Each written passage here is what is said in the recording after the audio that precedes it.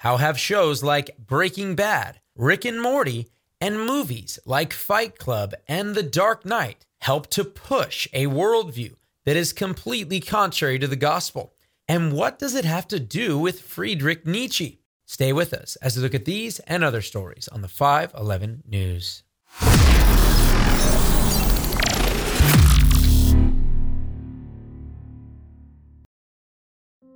Have you not heard that madman who lit a lantern in the bright morning hours, ran to the marketplace, and cried incessantly, "I seek God, I seek God"? As many of those who do not believe in God were standing around just then, he provoked much laughter. "Has he got lost?" asked one. "Did he lose his way like a child?" asked another. "Or is he hiding? Is he afraid of us? Has he gone on a voyage? Immigrated?" Thus they yelled and laughed. The madman jumped into their midst and pierced them with eyes. "Whither is God?" he cried. "I will tell you, we have killed him, you and I. All of us are his murderers. But how did we do this? How could we drink up the sea? Who gave us the sponge to wipe away the entire horizon? What were we doing when we unchained this earth from its sun? Whither is it moving now? Whither are we moving? Away from all suns. Are we not plunging continually backward, sideward, forward, in all directions? Is there still any up or down?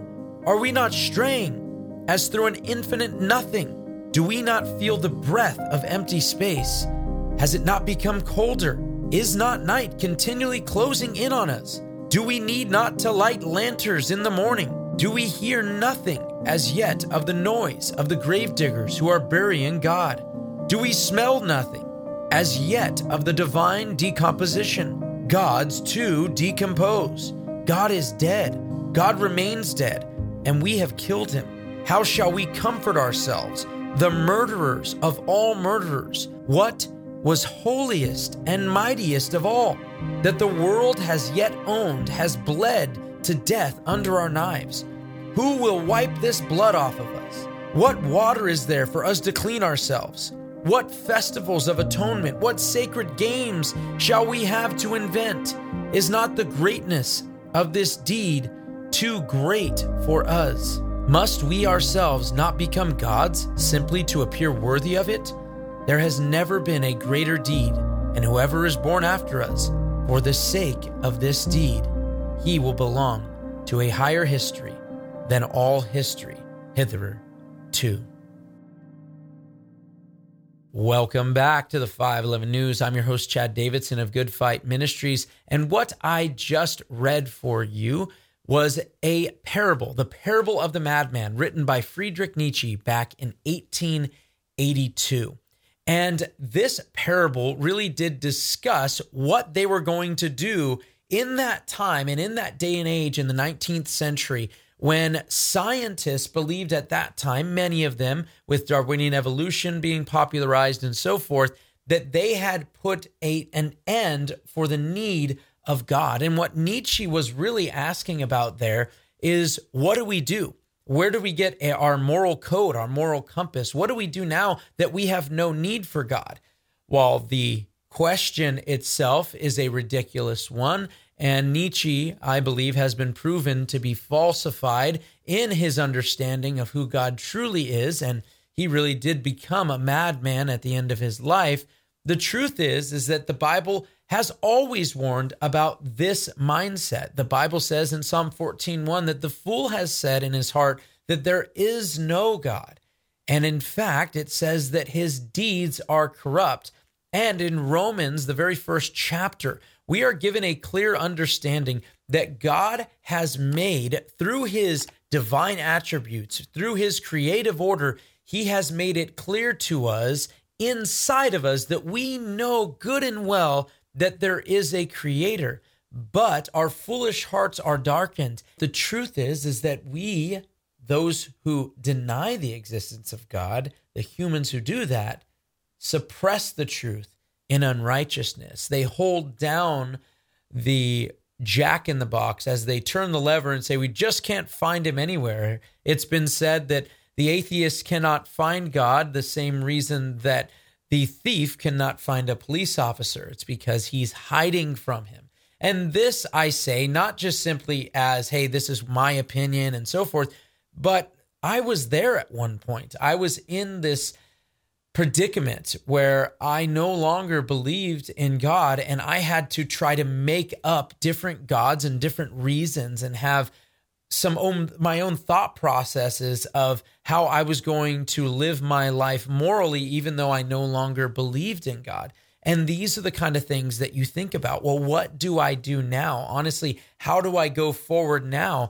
And we're going to go over not only what Nietzsche came up with as his idea and why it is somewhat ridiculous, especially when we really get into it. And I do believe ultimately it was demonic, but I want you to see that this promulgating of this philosophy is something that is so popular in so much of the media today, so popular in TV shows and in movies.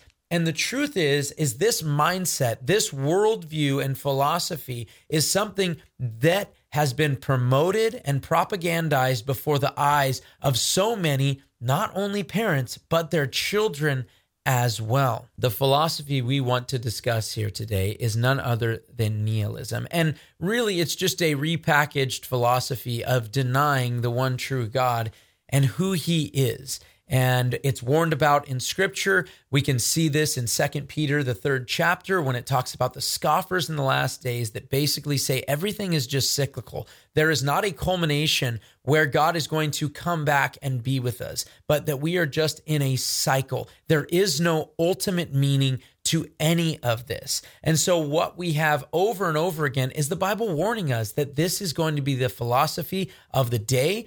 People that believe in nihilism, or at least the practice of it, because so many people may not be nihilist where they don't believe in anything and don't believe in an afterlife, but they live like they do. And so we're seeing an apathetic viewpoint. Really, the religion of apathy is one of the most difficult, I would say, cults to try to share the truth of the gospel with, to try to wake them up to the reality that, guess what? When you die, you don't just get to go into the dirt, that we live in a metaphysical reality. There are things outside of us. We are not simply just bouncing around to our DNA, but we really do have a non-physical realm that we're going to have to deal with that when it comes to after we pass on from this life and then we stand before God.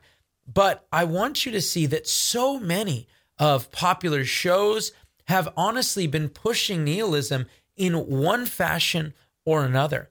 In fact, there is a different type of nihilism, two different types that I want to look at when it comes to how it's promulgated in media. Because one way to do this is through character-driven nihilism, where the characters in the film, in movies, and so forth are simply just empty vessels. They're useless, they're arbitrary, and provide nothing in terms of a redemptive role. I think that one of the shows that might drive this home is none other than the show Seinfeld, which was one of the most popular shows in America. At the time, I think it was the most popular show in America when Jerry Seinfeld and the rest of the crew decided they were no longer going to do those shows. But you have to listen to how the characters being meaningless, and then also the plot-driven nihilism that looks to really be a lot of what Jerry Seinfeld and Larry David had come up with when it comes to Seinfeld. And in fact, it's really interesting because Jerry Seinfeld himself actually played a nihilist in the show, but not like you're thinking, because at the time, even though the show is admittedly about nothing, Jerry Seinfeld himself actually played a depressed person because George was out on a date and he was the funny guy and he didn't want Jerry to be funny around him. So Jerry starts talking as if he's depressed, and birthdays mean absolutely nothing except for the sad reality that we live in. Well, birthdays are merely symbolic of how another year has gone by and how little we've grown. No matter how desperate we are that someday a better self will emerge, each flicker of the candles on the cake, we know it's not to be. But for the rest of our sad, wretched, pathetic lives, This is who we are to the bitter end. Inevitably, irrevocably. Happy birthday? No such thing. And while Jerry may be in jest there and using that as a tool of being funny in the show, the truth is that these vapid characters really bring nothing but moral ambiguity and do nothing to provide any redemptive storyline in all of the seasons of Seinfeld combined. And while this is, it's funny, it's tongue-in-cheek and so forth for people, the truth is this is a philosophy over and over that has been repackaged in different ways and is getting more and more popular when it comes to the TV and movie scene. In fact, IMDb, the database for movies, actually has a list of movies and TV shows that would fit those who would like to watch films and TV that are actually nihilistic. When you click into the category there, the number one show or movie by popularity that is nihilistic happens to be none other than the cartoon Rick and Morty. And they even try to have somewhat of a optimistic nihilism in their show. So you can hear them actually talking that and trying to provide for themselves some meaning in this nihilistic world that they're living in. Can I show you something? Morty, no offense, but a drawing of me you made when you were 8 isn't going to make me feel like less of an accident. That out there? That's my grave. Wait, what? On one of our adventures, Rick and I basically destroyed the whole world. So we bailed on that reality and we came to this one. Because in this one, the world wasn't destroyed. And in this one, we were dead. So we came here and we buried ourselves and we took their place. And every morning, Summer, I eat breakfast 20 yards away from my own rotting corpse. So, you're not my brother? I'm better than your brother. I'm a version of your brother you can trust when he says don't run. Nobody exists on purpose. Nobody belongs anywhere. Everybody's gonna die. Come watch TV. And while that show may think this will provide some sort of meaning, even though they're showing there actually is no meaning by dying for everyone else and going and watching TV, these are the things, the sports of the day, the movies of the day, so much of literature of the day is simply something that can take your eyes and ears and thought life away from the reality that one day you are going to die. And this is exactly what is going on in these films. And him even mentioned it, let's go watch some TV in light of all of these things, that there is no meaning. There's no intrinsic value in people. We're not made in the imago Dei, in the image of God. And so guess what? Ultimately, there is no meaning. No one cares about you. And you are exactly what Richard Dawkins, the famous atheist, described you as. You are simply molecules dancing to the beat of your DNA. You have no choices. There is no good. There is no bad. And this is the viewpoint that is propagated over and over and over again in shows. And one of the most popular shows in recent memory, I think, describes this very, very clearly, or at least showcases this very, very clearly. And that is none other than the show Breaking Bad, where you have the two main characters being Walter White and Jesse Pinkman. Walter White was a high school teacher, and as a high school teacher, he actually is diagnosed with cancer. He's a very intelligent man, and so he comes up with a formula to sell methamphetamines and uses none other than Jesse Pinkman to help sell these drugs. Now, what takes place is, and this is exactly what happens, this nihilistic viewpoint, it makes morals ambiguous. So now the man who was a high school teacher with a son and a wife and so forth is now needing to do this to help his cancer treatment. But you watch him turn into a very evil, evil person. And what takes place is he watches, because he can continue selling more drugs and having the power and the money, he watches actually his partner in crime there, Jesse Pinkman, his girlfriend, die in a drug overdose in her own vomit when he could actually save her. And this is where you see that he has really crossed the line in so many different ways. Not that he hadn't already, But this is exactly how they showcase this ambiguous moral code. And ultimately, anyone can be this. Anyone can fall into this trap, and we're all just making decisions based on our DNA dancing around. And this is actually the case that it is attempted to be made by none other than the Joker in The Dark Knight. This is a very clear representation of this. In fact, Alfred, the butler of Batman, actually decides he is going to explain to Batman, to Bruce Wayne, exactly the type of person that he thinks that the Joker is. And listen to him describe what really the Joker wants is not money or power, but to simply watch the world burn. Criminals aren't complicated, Alfred. We just need to figure out what he's after. With respect, Master Wayne, perhaps this is a man you don't fully understand either. A long time ago, I was in Burma. My friends and I were working for the local government. They were trying to buy the loyalty of tribal leaders by bribing them with precious stones. But their caravans were being raided in a forest north of Rangoon by a bandit. So we went looking for the stones. But in 6 months, we never met anyone who traded with him. One day, I saw a child playing with a ruby the size of a tangerine. The bandit had been throwing them away. So why steal them? Well, because he thought it was good sport. Because some men aren't looking for anything logical, like money. They can't be bought, bullied, reasoned, or negotiated with. Some men just want to watch the world burn.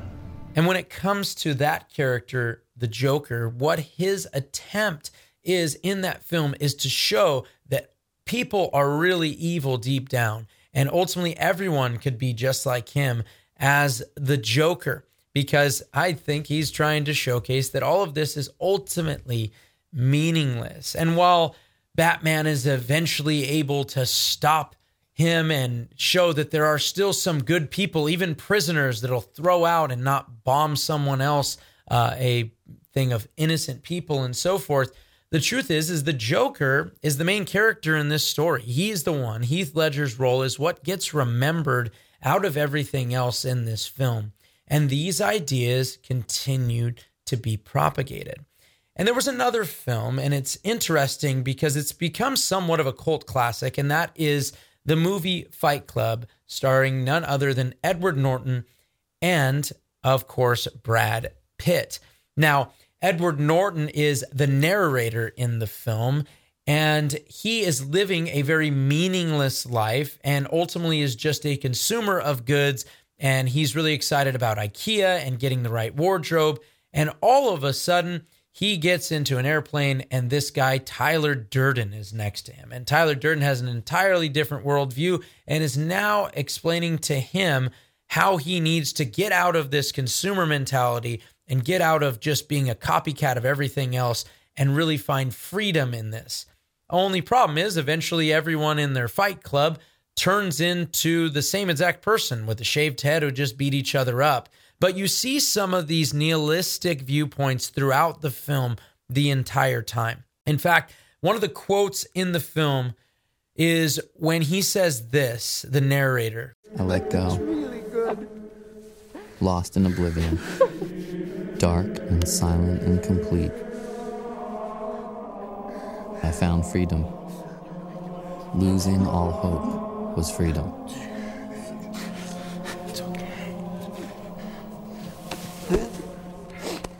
Babies don't sleep this well. Because he was an insomniac, and it was the first time that he really was able to sleep because he was able to give up all hope. And what's interesting is if we did theoretically kill God, we have given up all hope.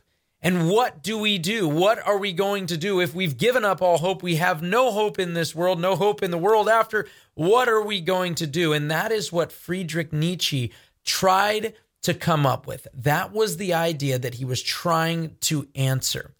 And what he came up with was known as the Übermensch, or some of you may know him as the Superman. But this Ubermensch was going to be psychologically strong.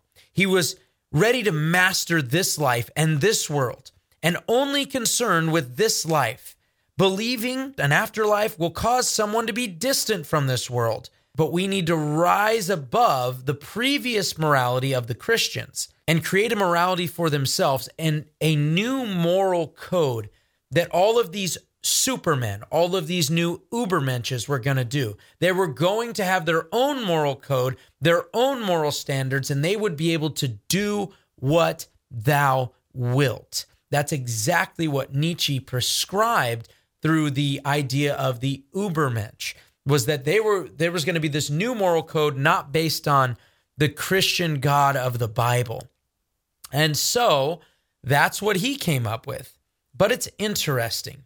The Bible says over and over again that there is a way that seems right to a man, but in the end, it leads to death.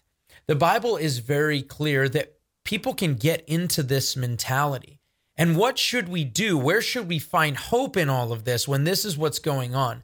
It's interesting because Ecclesiastes chapter 9 is a really interesting chapter. And some people, when reading Ecclesiastes, I believe maybe don't get to the very end or don't understand that Solomon, the king who had just about everything you could have in this life in terms of the pleasures that this world provides. And yet, I want you to hear what Solomon wrote in Ecclesiastes 9. He said, "It is the same for all. There is one fate for the righteous and for the wicked, for the good, for the clean and for the unclean, for the man who offers a sacrifice and for the one who does not sacrifice. As the good man is, so is the sinner. As the swearer is, so is the one who is afraid to swear. This is an evil in all that is done under the sun, that there is one fate for all men. Therefore, the hearts of the sons of men are full of evil, and insanity is in the heart throughout their lives. Afterwards, they go to the dead. For whoever is joined with all the living, there is hope. Surely, a live dog is better than a dead lion.